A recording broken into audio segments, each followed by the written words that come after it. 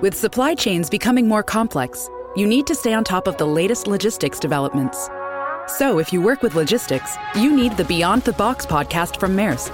It's the easy way to keep up to date with everything from digital disruption in logistics to the need for supply chain resilience in today's market. Find out more and keep ahead of the game with the Beyond the Box podcast on logistics insights at maersk.com/insights.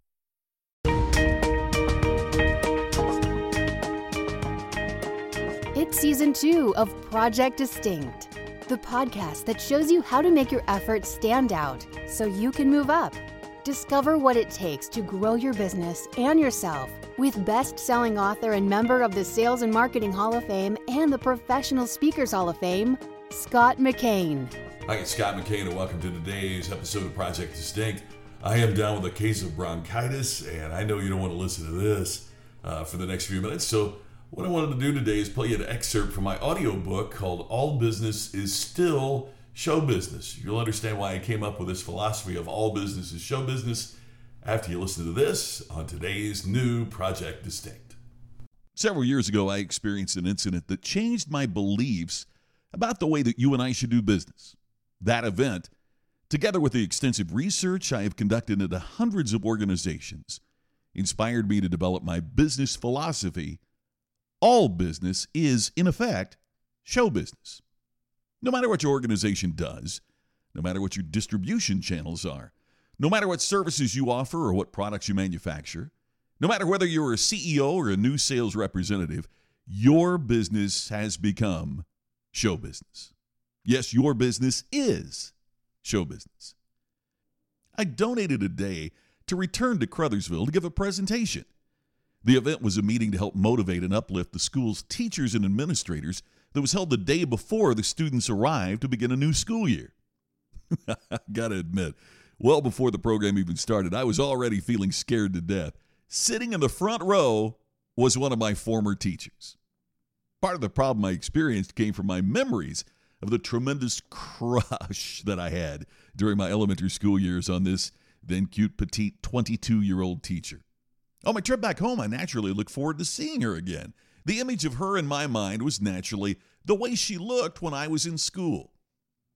Imagine my shock to see her now, 65 years old. Of course, she was just as shocked. Standing in front of her was not the skinny, bespectacled 8-year-old kid with a flat-top haircut of her memories. It was a middle-aged guy with a beard, longer hair, and not in such great physical shape either. We both laughed about how the years had infected our respective appearances. Then it was time for the meeting to begin. I was more than just a little nervous to speak in front of the educators who had meant so much in my life. So I decided to start my presentation with a standard question that many speakers and authors will begin to ask a lecture. Let's start by having you tell me, I said, what is the single biggest problem you are facing today? It's frequently easy to anticipate how program participants are going to respond. On this occasion, with educators, I convinced myself I knew the answers that these teachers were going to provide. I expected that the teachers in the audience were going to cite these 4 as their biggest problems. Number 1, the discipline of the students. Number 2, encouraging the involvement of parents.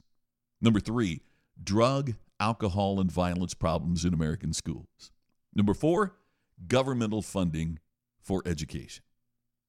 Well, imagine my surprise when my former teacher raised her hand and declared, Scott, I believe the biggest problem in education today is Sesame Street.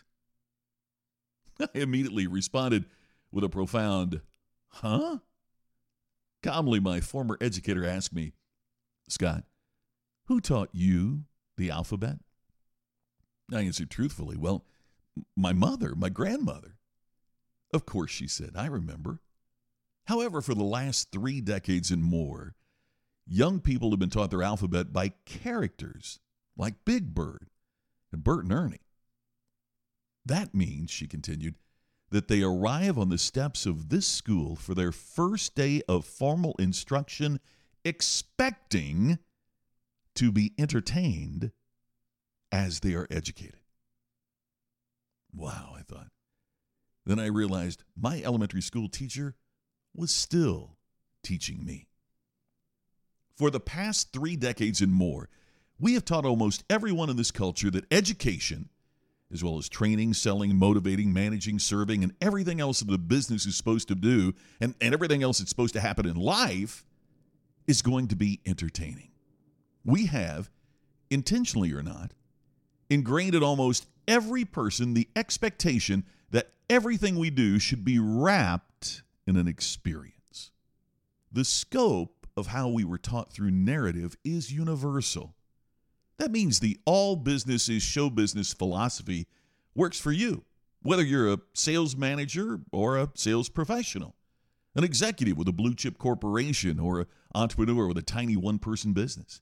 Flashy and outgoing or serious and studious, this philosophy works for organizations and individuals. This concept is worth spending your time and effort to consider. Because we have become so engaged and enthralled with narrative on such an intensive basis for such an extended period in both our leisure and our labor, the importance of creating this type of connection with both customers and employees has only enhanced in importance over the years. According to Facebook, video uploads from the United States to their site increased by 94% from 2014 to 2015. Video views went from 4 billion per day to 8 billion per day during 2015. The data clearly demonstrates we're craving video, stories, and narrative. And when you consider the dramatic impact of the millennial generation in the marketplace, you will discover that the all business is show business philosophy isn't just a technique to create a distinctive approach. It may be the only way to survive in a hyper-competitive marketplace. That's all for today. I look forward to talking to you again tomorrow here on Project Distinct. This is Scott McKain. Thanks a million for listening. You've been listening to the podcast to help you create distinction so you can stand out and move up. Project Distinct with Scott McKain. To have Scott become your virtual coach and to discover more distinctive resources, check out DistinctionNation.com for free videos, posts, and more. To have Scott personally deliver his message at your next event, go to scottmccain.com. Please share today's message on social media and make sure to subscribe to Project Distinct on your favorite podcast app. We will see you tomorrow with another episode of Project Distinct. This podcast is a part of the C-Suite Radio Network. For more top business podcasts, visit c-suiteradio.com.